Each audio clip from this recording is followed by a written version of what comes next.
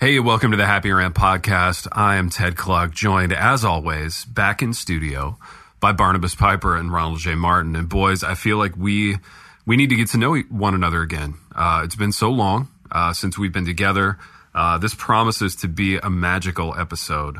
But before I get into that, I want to get into something that's going to take place in which we will all be together in the same room. And that is our Live in Louisville event. Live in Louisville is coming up in October. It's real. This is not a tease. This is not one of those things that we will talk about and then not do. Pipe, you have details, concrete details, and a link about this event. So why don't you tell us about that right now? I do. Yeah, Ronnie worked hard behind the scenes to secure us a location. So on October 22nd, that's a Sunday, from 8 to 10 p.m. at one of the Sojourn Church campuses. I believe it's the East Campus. All the details are at the website. We will be doing an event where we record a couple live episodes. We'll do Q&A with whoever's there. We will work with our dear friends at Lagar's Roasters to provide coffee.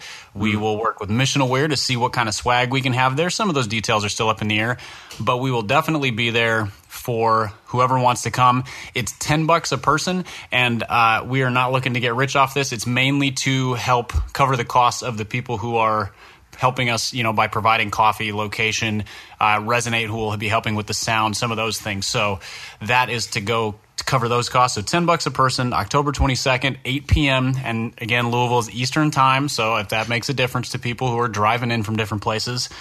But if you go to happyrantpodcast.com and just look at the events section, all the details are there, as well as a link to register. It's just an Eventbrite page. So you can go in there, you can reserve your spot, and we will be all set for this. We're super excited because we talked about doing this last year, and we never got our stuff together.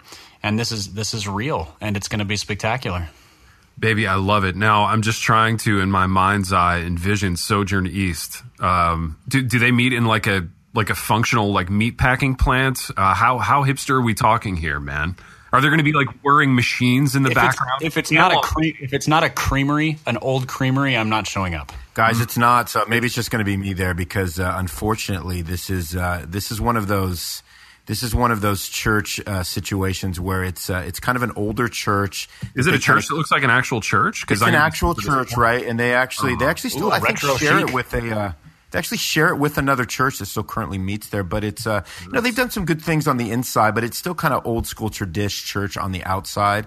Okay. And it's not going to be it's not going to be everybody's old secluded impoverished warehouse scenario like we all would love and feel better about. If we wait another 10 years. The really heinously ugly 90s churches will be the vintage thing that we're all nostalgic for. Of course. Absolutely. So I can't wait, man. This church needs to just stay the course and stay put, and then they will have an incredible hipster environment in about a decade. Absolutely. Ronnie, does it smell like a church? No, it doesn't. I mean, look, so that's what I was trying to say is they've done some significant work where they've taken kind of I don't know what year the church was built. It's not old, right? So it's not like one of these old style ex-Lutheran Methodist, A-frame churches or anything like that. But it's it's just kind of like a real standard kind of a building. And then on the inside, they've modernized out a little bit, and it's going to be really good for us. So we're actually meeting in the chapel, which is a smaller room there that holds about 100 people. And so, man, we'd love to get as many people into that room as possible. There's no doubt about it. Outstanding, baby. And we will have Lagar's Roasters coffee on hand. And if you haven't done so already, visit happyrantpodcast.com. Click on coffee. Get yourself some Lagar's Roasters coffee. It is delicious. And boys, I want to get right into the content today because it's been so long since we've done this. It's been so long since I've done 3 topics with you gentlemen that I just can't wait to get into it. So, are you feeling rusty right now? I mean, are you feeling like you have to sort of? It's like are you moving your shoulder blades back and forth? I mean, dude, moving the shoulder blades a little bit, just working the kinks out. Big That's R, what I'm saying. Yeah. It's like I'm a little cold. I'm doing like a rehab assignment. I know baseball is a a world that you're familiar with. So, Oh, absolutely. I'd like the back of my hand. I Like bet Kent Colby had to do a rehab assignment at one point. Colby did some rehab assignments. The Penguin, Ronce, maybe a couple games down with the Toledo Mud Hens at some point. Think of us that way. Think of me in stirrups, Big R. Stirrups and baseball pants and a Ronce mustache. That's the image. That's the image I was waiting for. Now I'm good. Now I can continue. I can continue with the podcast. With rec specs, clearly. With rec specs, with like the 80s transition aviator glasses. That's pretty much what I'm working with here in the studio. So, boys, I want to talk about fans. And occasionally we get a text or an email from a listener, just from a fan, from somebody who's not in the industry, somebody who doesn't really understand the ins and outs of what it is that we do here on the program on a week-to-week basis. And we got one of those this week. And Pipe, I don't think it's an industry secret to say that the last 3 episodes that we've done, so we did 3 episodes in which each of us kind of got the floor for an ep. So Pipe, you did an amazing job interviewing Ron and myself. And Ronnie interviewed Barnabas when I was in Israel. And these episodes were wildly popular.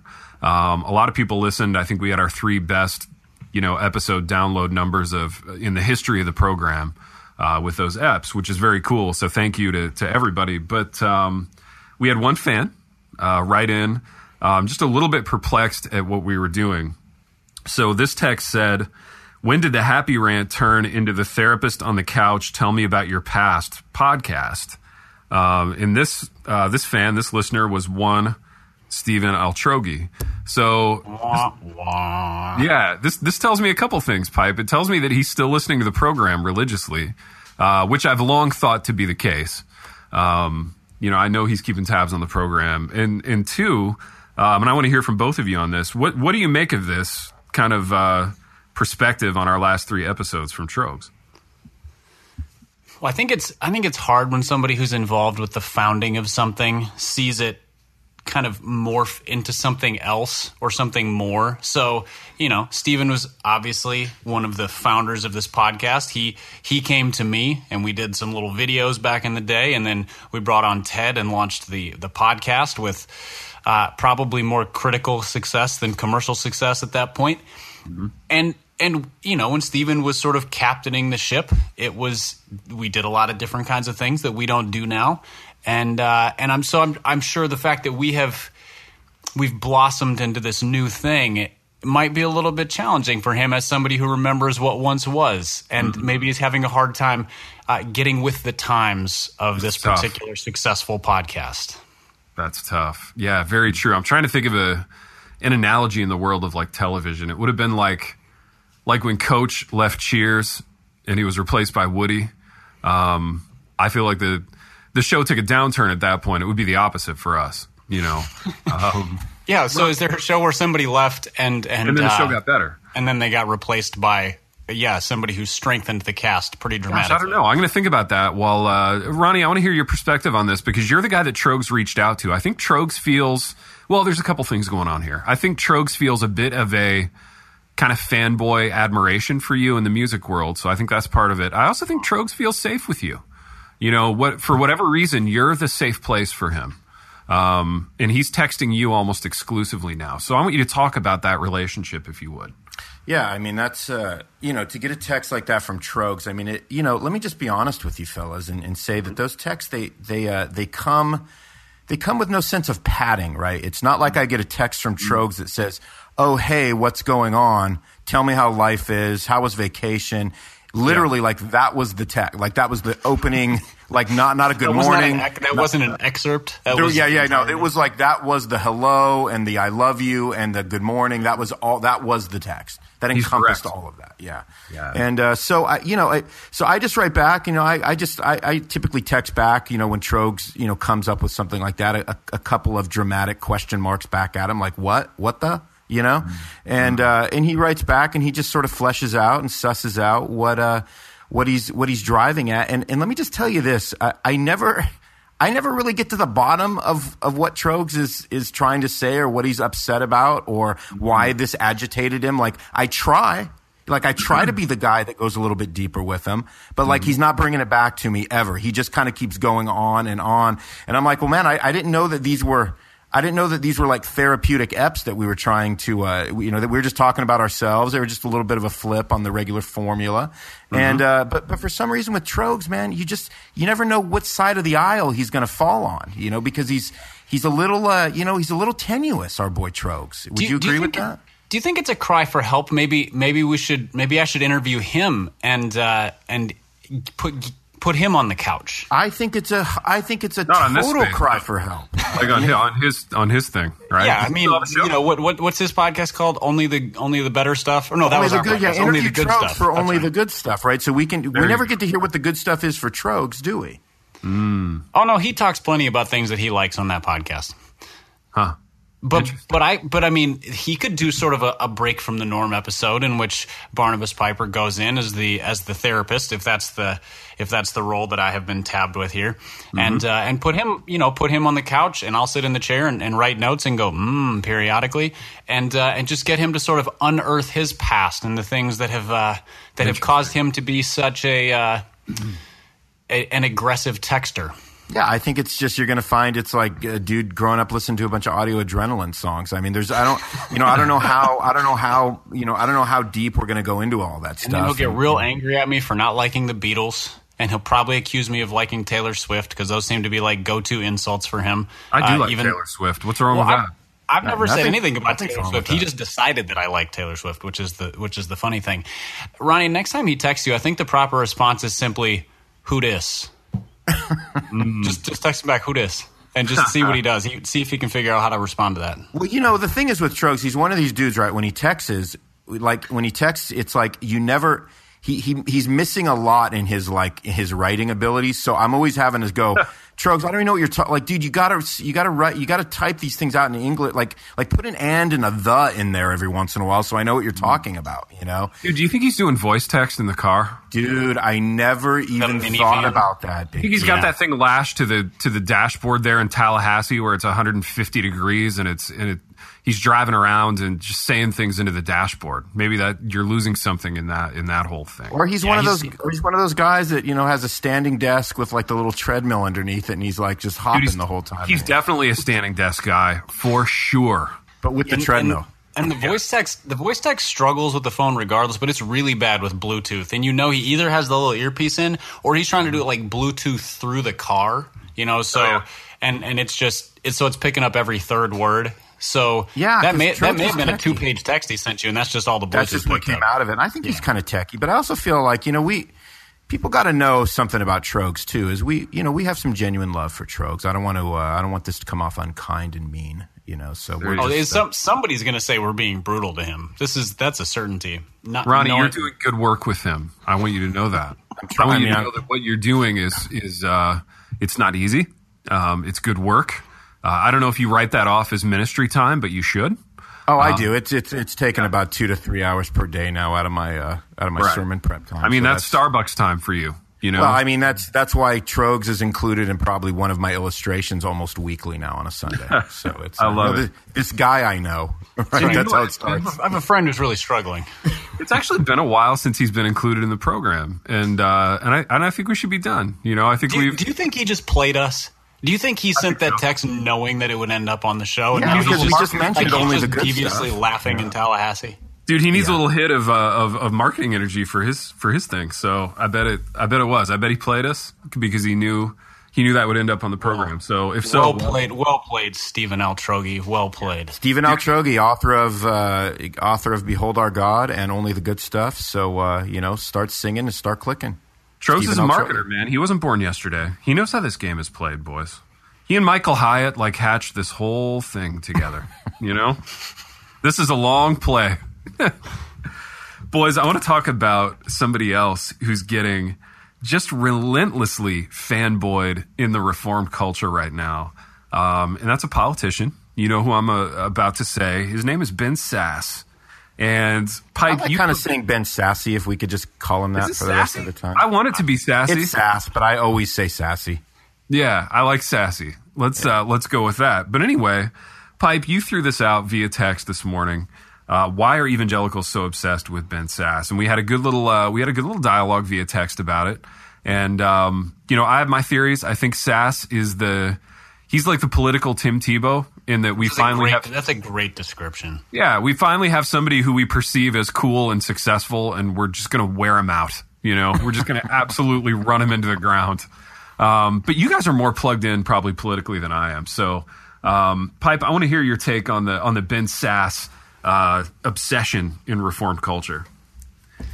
Well, it really confuses me because I can't think of another politician who like the conservative Reformed world has attached themselves to so explicitly. Like, obviously there's the conservative evangelical side that sort of conservative resurgence that has always just tied themselves to the Republican Party in general. Mm-hmm. But Ben Sasse is different because he showed up at the Gospel Coalition. Yeah, that's a whole different level of. Well, he was invited. Yeah. Well, yeah, but I mean, they invited him. They wouldn't have invited I don't know, they wouldn't have invited Ted Cruz, or and he's a Republican, so it's not a party thing. It's something unique to him, and I think he's a professing believer, and I think that's the Tim Tebow aspect. Is we've got a Christian who's in politics and he's articulate, so let's all drool, Dude, just sort of. He's a reasonably decent looking dude. He does the family thing. Which is rare in the Reformed world, let's be honest. Very rare, extremely rare, right? He's not that old. I think he's mid 40s. It's kind of perfect storm for this guy, man. He did a little Yale, so he's got a little East Coast But isn't he from Nebraska or something? Yeah, so it's perfect storm. He's got the Midwestern sensibility that we all kind of like to claim, but yet he's got the the East Coast blue-blooded Ivy League thing that we're all also very impressed with. So he's also if you follow him on Twitter, he's legitimately lighthearted and pretty funny a lot of times. So he's pretty irreverent, and he doesn't take it all so seriously. He's just he's constantly it's really interesting. So he doesn't come off politician at all. I'm looking at Ben Sasse here, you guys. In a couple of these headshots, man, we're working with a legitimate head of 90s hair. I mean, we're talking Goodwill Hunting, Will Hunting style, hooks. Middle part kind of thing. Middle part, 90s hook hair on Ben Sasse, and it's incredible. I support that 100%, man. Well, that's the thing is I think that strikes a chord with the Gen Xers so much. His political sensibilities are gonna lock in the Reform boomers, and his '90s good looks are gonna strike with the Gen Xers, and the millennials are still a little bit the kind of TBD. Can he maybe that's the sense of humor, the sort of genuineness. He's not afraid to speak. He doesn't really speak political language either. That's the other thing. So if there's a press conference or a statement, he will very aggressively attack policies or things that he disagrees with, and not in sort of a let's all get along kind of way, but in a that's a stupid policy kind of way, which I think that authenticity might resonate. So he might be able to lasso all the generations except the Gen Z or Gen Y or whatever we're on now, the little ones. But Pipe, if you heard did you hear his talk at Gospel Coalition conference? I mean, he was I don't listen to politicians talk. Yeah, well, he was the least I mean, he literally just sounded like another pastor up there. There was nothing. Oh, it was good. very Hooray! Maybe that's why the Reformed people like him. He's another pastor who talks into a microphone. Well, I think so though, but I think it's because they were, they had to set it up too. They're really afraid when they booked the guy because they were we don't want to start a precedent here where we're getting Hollywood people into Washington people into TGC, and then what's next? Hollywood people, all that whole thing. Mm-hmm. And then, but he didn't sound like that at all. So they obviously gave him the MO, which was, hey, we want you to speak your heart, but it can't be, you can't be pushing policies, and he didn't do anything like that. So it was, right. So for TGC, it was there wasn't a lot of politics in it. He was just and he kind of made his reformdom known to all the reformers, and so I mean it was a perfect storm, like you said, Big T. I mean it was about as good as it could get. It's a love fest, man. It's a love fest, pretty much. Is it a bad thing? Is this problematic? Because I have sort of my spidey senses are tingling about this one. Not specifically about him, but just about attaching ourselves so tightly to a politician in general. Right. Yeah. Big R, what do you think about that? Because I think I'm with Pipe on this, man. And it's similar to like attaching ourselves to an athlete or whatever. Yeah. I think there's a little folly in that. But what do you think, Big R? Yeah, I mean, I think there's something interesting about the Christian community that just goes like, it just gets so hyped, man, whenever there's like an athlete, musician, politician that claims Christ. And there's just something about that like legitimizes who we are as a people group. And so I really think it's interesting that we have we have a celebrity fascination with any type of celebrity that says the right things or convinces us that they're actually legitimately, followers of Christ. And it's obviously it's problematic in a lot of ways. I think you got to ask. Here's the question: why are we so fascinated with it? Like in other words, there's a part of us that doesn't believe any of these people put their pants on one leg at a time. So like when they do sort of rise to the surface and start claiming faith, there's something about that just gets us giddy. And it's a little nauseating, right? Because we've seen how bad this goes when down the road, like they've sort of disappeared or they've had their big fall, or it was something they did back in the day that got them where they needed to go, or just more subtly, like political power overtakes their convictions, and all of a sudden they have to start making party line compromises, right, to gain their foothold in to be part of a presidential, to be kind of in a president's pocket. And so all of a sudden you get somebody who was an outspoken, articulate, professing believer 6 months ago who's now supporting something that you go, I can't get behind that. What happened in the last 6 months? Well, exactly. Well, party politics happened and power happened, and power is a drug. And so I guess I think that's probably what scares me. There is the Tim Tebow athlete side of things, and granted, Tebow hasn't fallen flat on his face yet, but he's still young. Give him a chance. But so there's just the chance of hanging our hopes on a famous person in general, but then just the poison of political power really makes me nervous in this sense. And he genuinely seems like a really good man and a really good politician. Probably more the former than the latter, but good. It still kind of scares me that we're so geeked up about him and just sort of holding him up as the figurehead of like Christian political hope or something like that. I know, and I think we need to I totally agree with that. I think we need to give him a little bit of a break too, because I mean, there's a lot more at stake when he decides to do something that all of us are going to disagree with. And at the end of the day, if Bob Dylan or Tebow or any of these professing musician athlete types, they can kind of go down a path that's not really going to it's not really going to affect us as much because we're not voting for them and we're not getting behind them. We're just buying their music and watching them play or reading their books, which, by the way, will probably win Book of the Year. Oh, it did. But that's right. Tim Tebow, Author of the Year. That's what I mean. But like with a guy like Sasse, I mean, it's you know what I mean. I think that there's he's only going to be able to go so far in his career holding the views that he holds, which I think is really interesting. Whereas somebody like Tebow, at the end of the day, we don't really know what he thinks about a number of issues, and it doesn't really affect us. Yeah, so it's definitely different. Tebow's career went as far as his weak left arm could take him in football, and now he's trying baseball, and it will go as far as his ability to hit a curveball. Like, that's a whole different thing than when you are an intellectual and political voice based on convictions. But if he starts endorsing something that we disagree with, if all of a sudden he's like kicking it with Oprah and Rob Bell, I mean, he's going to lose a lot of fans. I mean, so it does apply to him too, even in that way, because we're attached through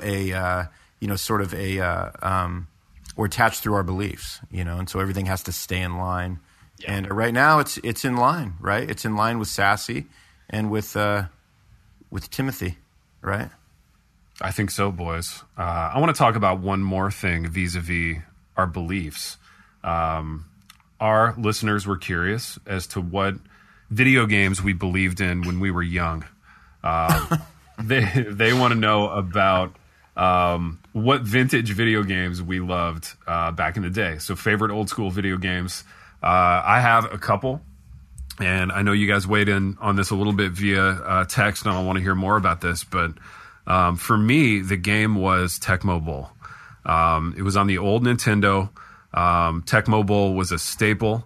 I always used the Chicago Bears. Walter Payton was pretty much unstoppable. In Super Tecmo Bowl, it became Bo Jackson being unstoppable.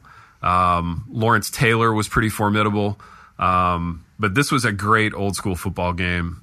So that one was huge. The other one that I remember more communally was Mortal Kombat. I remember playing this in like mall arcades, which aren't even a thing anymore. Like malls are hardly a thing anymore. Malls have turned into these like outdoor sort of suburban shopping centers. But back in the day, you used to have a mall with a roof and a food court and an arcade. And you would go in with like quarters and you would play a video game, or your friend would play and you would like watch over his shoulder. And that was always a pretty exciting thing. And I remember the game Mortal Kombat being a lot of fun. But boys, I want to hear. Did you ever catch heat because that game? I remember Mortal Kombat being it's the first game I remember being called out for being too violent because it had like blood. In it. Blood would like splatter on the screen.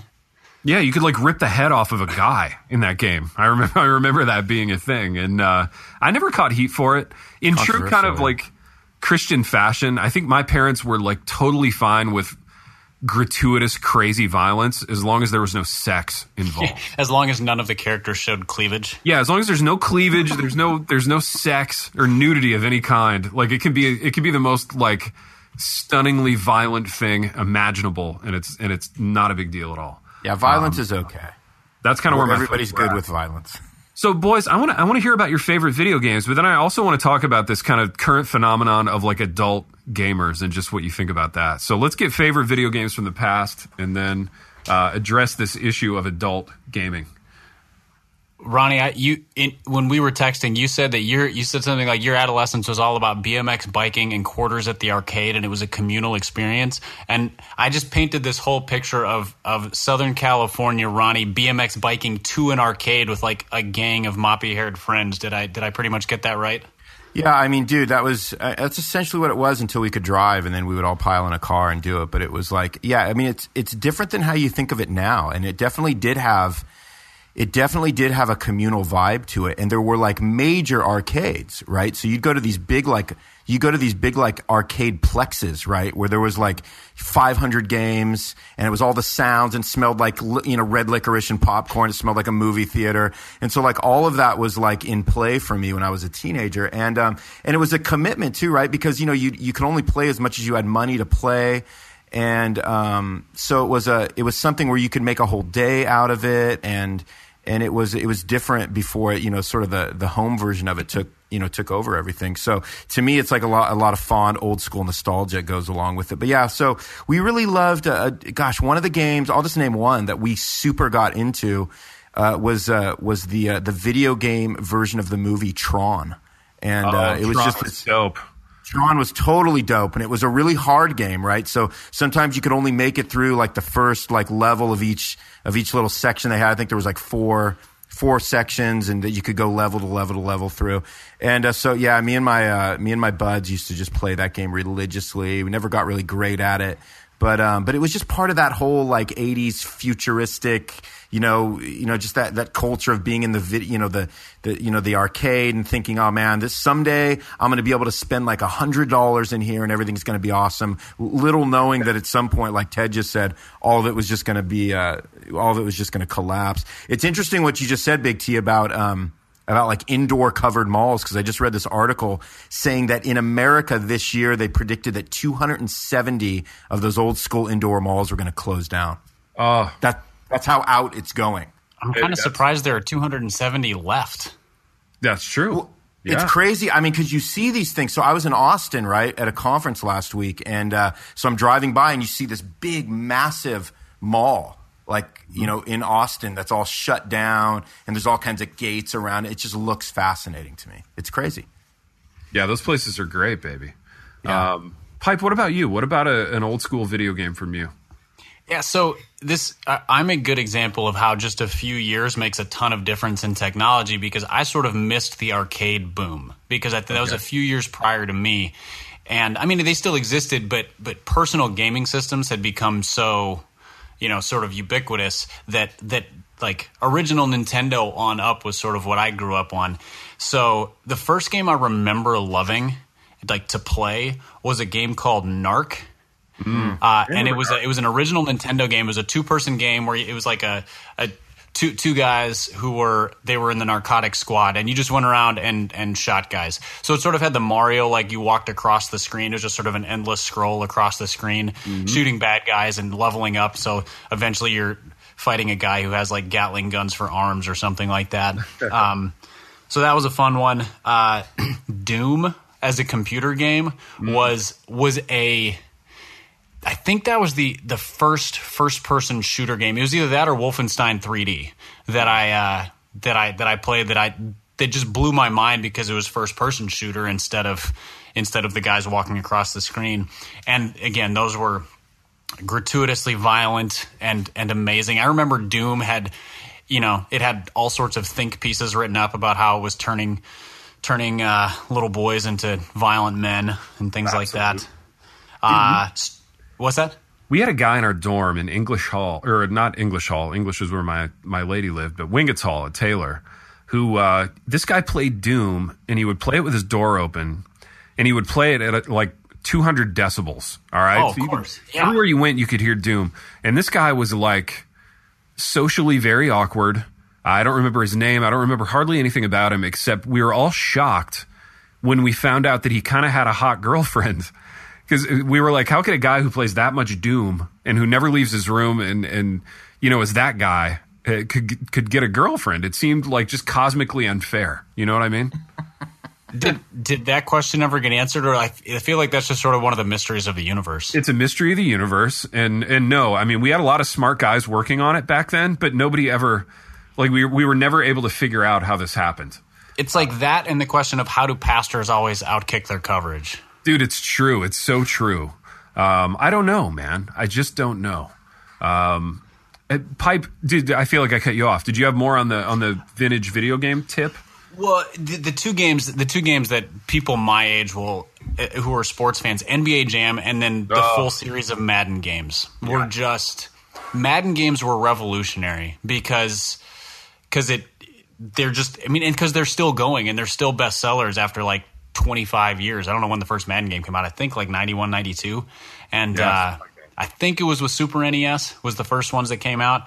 And and then NBA Jam is a classic. NBA Jam is still fun. You can get it on like an iPad and you can play and it's the original game and it's still tons of fun. Dude, that game is a blast. Quick NBA Jam story. So when I was a high school senior, I worked for the Indianapolis Colts in their training camp that summer, and it was the year that Marshall Faulk was a rookie. So we're going back in the Wayback Machine of ways, but all the guys had like Nintendos, and they all played just tons of NBA Jam. Like that was the thing that everybody did. All the players in the dorm and all the staff, like everybody just played an insane amount of that game, and it was fun to be like, I'm playing NBA Jam tonight against like Dwayne Bickett, who's been on the Colts for 15 years, or Marshall Faulk or whoever. So it was pretty cool. Did you get in on any of that, or was it only like players, coaches who were doing that? Oh no, everybody got in on it. Yeah, I mean anybody who was in the dorm, was invited to play NBA Jam. So it was good times for sure. Do you have any spectacular victory stories where you just you took down Jim Harbaugh or something like that? Dude, no, I don't, man. I don't. And honestly, I don't remember. It was more just like the experience of playing with these guys. I was probably so in awe of them that I probably like choked every game and lost. But it was just kind of fun. You threw the game on purpose because you didn't want them to like hit you with a football or something. Yeah, I wanted them to like me. I don't know, boys. What do you think of people our age who are like avowed gamers? Like they talk about it. It's sort of their persona. So being sort of like the older nerd gamer is a thing that you no longer have to feel ashamed of. It's like it's an acceptable persona to take on. A, do you know people like this? B, would you ever be that person? Ronnie? Yeah, nobody wants to answer this one. Yeah, I mean, I got to tell you, and it's weird for me because I just, here's the thing. Okay, first off, number one, I don't care. Yeah. Number two, if I do you don't care about the people who are gamers. Like you don't care that people are gamers. No, it's like if people can do it in moderation, I seriously don't care, and I don't care anyway. But there's something about it that just feels offensive to me at the same time. Like when you meet a guy and like you can tell that they're just too wrapped up in it.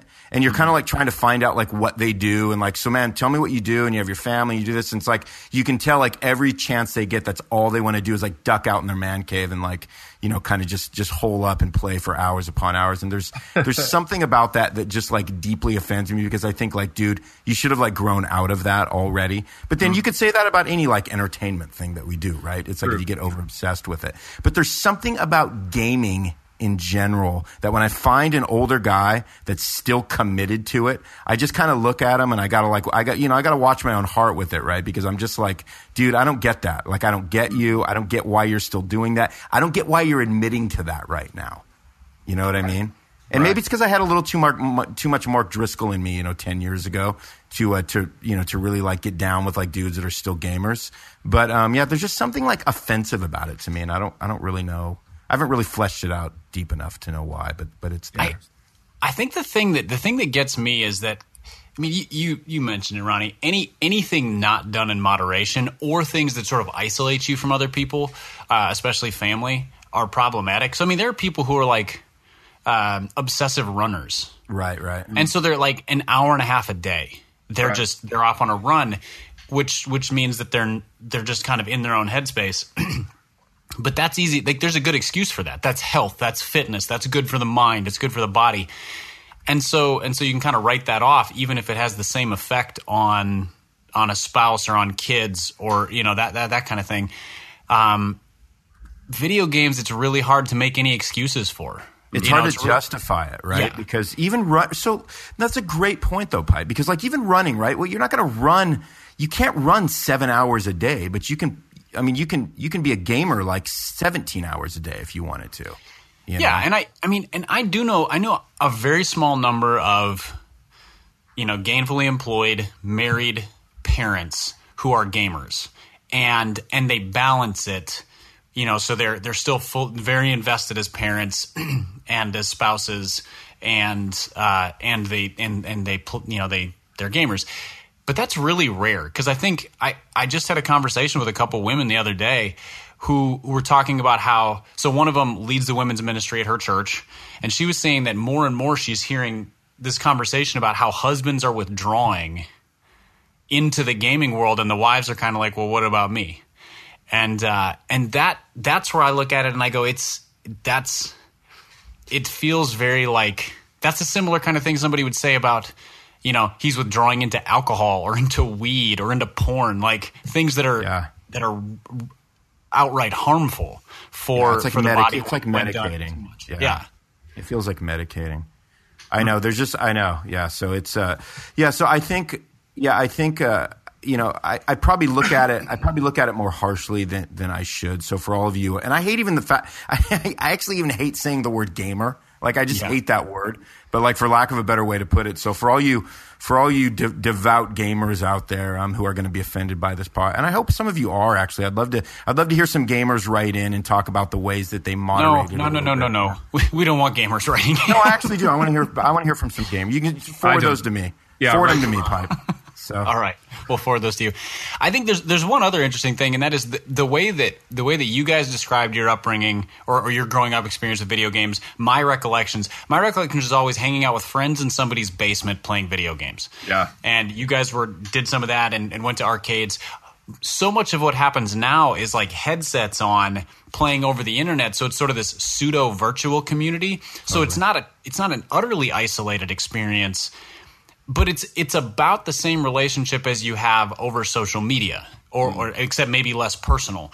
And that's another weird aspect, is the way it drives a wedge between you and the people you are immediately around, and creates this interesting weird relationship with people, in the world of whatever war game you're playing. Yeah, it's definitely strange. Boys, have you ever played the game Super Smash Brothers? Do you have any experience with this game? Is that? Yeah. Let me see. Super Smash Brothers. Is that the one Is that the one where like there's characters from other games? Yeah, there's characters from a whole bunch of other games. So it's like all the Nintendo games or something, and so you can be like Donkey Kong or whoever, and you are fighting other characters from video games. So it's like a group game. Yeah. Yeah, so I had this experience where, just in the course of teaching here for 2 years, I discovered that there's this like kind of underground community of like dudes here at our college who are like semi-professional at Super Smash Brothers. And it just so happened that I had one of those guys in one of my classes, and we went to this writing conf that we go to, SEJC, Southeast Journalism Conference, and I made sure that somebody brought a GameCube and Super Smash Brothers because I had never played, and I wanted to get like mentored by this guy. His name's Christopher Primo, and he became my Smash mentor. So is that like his gamer name, or is that like his real name? No, it's his real name, which is incredible. It's like Primo. It reminds me of it's like a hockey name from the 90s. Like he was a defenseman for the, Vancouver Canucks, you know. And so Christopher Primo became my coach, if you will, my Smash mentor. And I mistakenly let a girl student pick the character that I would play with. So I ended up playing with Pichu, who is the smallest, kind of weakest character in the game. But I have to tell you guys, and I don't mean to brag, I got some work done with Pichu, and I think I have. Again, I don't want to brag. I don't want to blow my own shofar here on the program. But I feel like I have some natural gifting for Smash. Wow. Christopher Primo and I are going to see this thing through, and I don't know where it's going to go, but it might end with me just turning pro at Super Smash Brothers and kind of leaving all this behind. So, baby, can you do us a favor? Can you do me and Pipe a kindness since we're on the sub right now, and just give us a couple weeks notice before you vacate, guys. I will. I'm not gonna make any rash decisions without involving you two gentlemen, the rest of the program, in what I'm doing with Smash. Okay. And guys, and just for the fans, Ted's under contract for Live in Louisville. He will be there regardless of whether he's still with the Rant by then. So I would just want to assure our fans as you are sidestepping and you're moving into a new career that they can still count on that. Well, and let me say this too: if Christopher Primo would be invited as well, where we'll condescend to allow him to come. And Primo's coming. I mean, I never travel anymore without Primo, so he's coming. And let me say this: if you want to, if anybody wants to bring a GameCube and play a little Smash after hours, I would be down. So, so there's that. There it is, you guys. I said my piece. I feel like it was weighing on me through this whole conversation. Wow, I mean, we have a lot of post show prep now.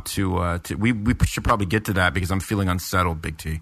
I know I know I've dropped a lot on you guys. There's a lot to think about vis-a-vis what I just said, but I feel a little bit ambushed. Yeah. You feel a little bit. That's how I'm feeling, Pipe, and we'll probably have to do a post show, just me and you talking about that.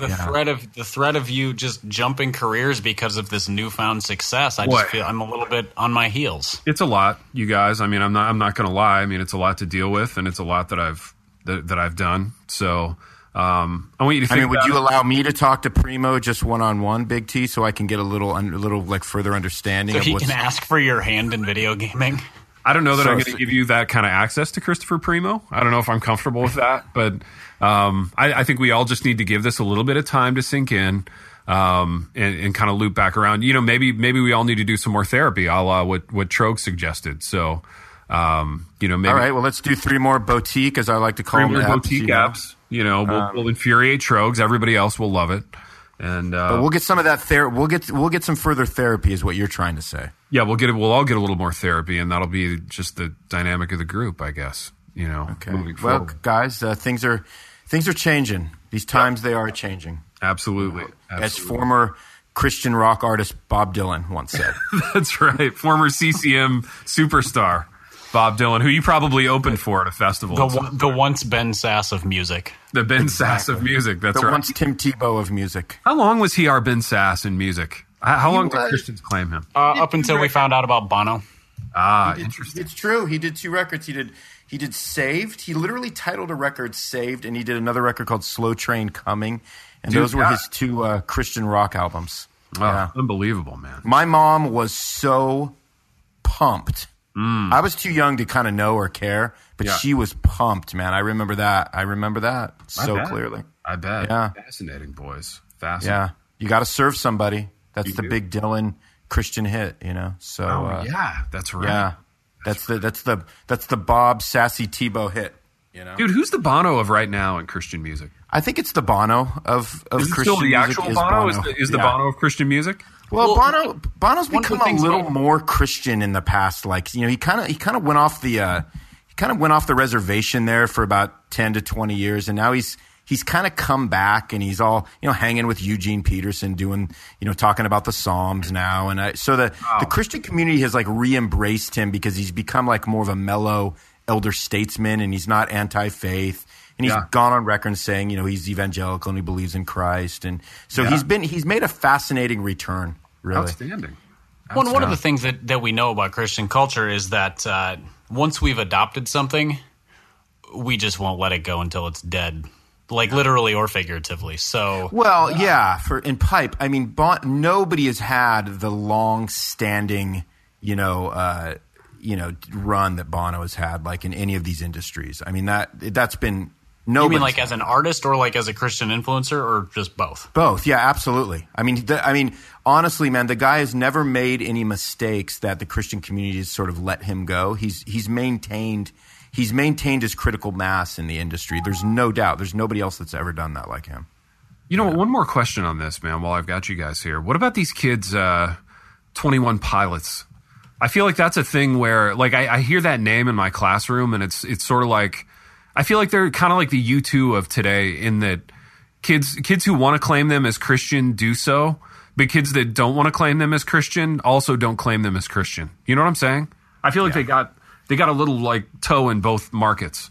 They do. They're a little more flash in the pan because it's just sort of, you know, irrelevant pop music. But for sure. Yeah, I don't think they're going to be around forever. No, the music does absolutely nothing for me. Like I've had some kids play, you know, samples for me in the classroom. But they do somehow. I don't know anything about them, but you're right though. They do have a toe in each industry for sure. Yeah. There's maybe just because they're safe. I don't know. Yeah. No, I get it. That makes sense because the only time I've ever encountered them, because I don't ever listen to the radio, is when I watched the Grammys, and I think they performed, and I saw a lot of people I follow on Twitter who were super excited about them, and I was like, what is there to be excited about? These guys are just generic pop. There's nothing unique or special about their sound, but that makes sense because if you can half claim them as Christian, then all of a sudden generic pop becomes epic art. Yeah. Well, yeah. I mean, they wouldn't be where they are if it was any less generic. You know what I mean? That's part of it. But now we're getting into other stuff now. So now it's like I'm doing a personal ep right now. Baby, now it's like we're back doing therapy, right? For Ronnie Martin. Yeah, quote unquote music therapy. So guys, here's what really bothers me about the music industry. Take it up with Trogs, baby. Take it up with Trogs. I mean, I might be getting a text right now from Trogs. Hold on, let me check my my iPhone 6. The answer is no. Everything on there I can read. It's legible. So your neighbor Trogs, the good neighbor. Uh-oh. Dude, he's going to come over and borrow an egg. And like a good neighbor. Trogsy is there. Ooh, everybody loves it when Ted sings on this. We always get comments. Sing that one more time, Big T. I didn't quite catch that. Like a good neighbor, Trogsy is there. Wow, that's good pitch. Ooh, yeah. Yeah. Wow. Guys, I haven't warmed up. I mean, I didn't drink my tea and honey and you know, I mean. No, I know that. I know that. That was just a little off. That makes it all the more impressive that you didn't warm up and you still just. God, you're too kind. Walked on. You know what? You're never gonna sing that for Christopher Primo. So I feel a little bit better right now because I know that's never gonna happen. Gosh, I know that you and Primo don't have that kind of relationship. No, you know, maybe I do. Maybe I don't sing to Christopher Primo. I mean, I don't, but you know, I feel like I could. Let's not close the door on that. You know. Well, why don't you throw me and Pipe a bone right now and let us feel like we have something that he doesn't have? Why don't you? Why don't you extend that kindness to us right now, Big T? I can do you that kindness because we're hurting and we have hearts that are real. Those are real, pumping flesh and blood hearts right now. I know you take away all the money and all the fame and all the decadence. You're just two regular guys with hearts. You know what I mean? That's all we are. And that's all we are. Trying to make our way in the world with another podcast. That's all we're trying to do. You know what? Making your way in the world today, it takes everything you've got, you guys. Okay, and I don't want you to forget that. Is that a 21 Pilots song? No, it's the theme song to Cheers, which is my favorite show of all time. I was gonna say I recognize that one. Yeah. Boys, it's time to wrap this thing up because you know what we've done together, which is a thing that we used to do together. We've wandered to and fro throughout this program. And until next time, Rachel the Held Evans. The Happy Rant is brought to you by Resonate Recordings. If you go to resonaterecordings.com, you can see the full range of services they offer. So if you're considering starting a podcast, they are the ones we recommend going with. Again, go to resonaterecordings.com to see their prices, to connect with them and ask any questions, and to see what they can do to help you launch, edit, master, and improve your podcast. Again, go to resonaterecordings.com to see what they can do to help you launch and improve your podcast.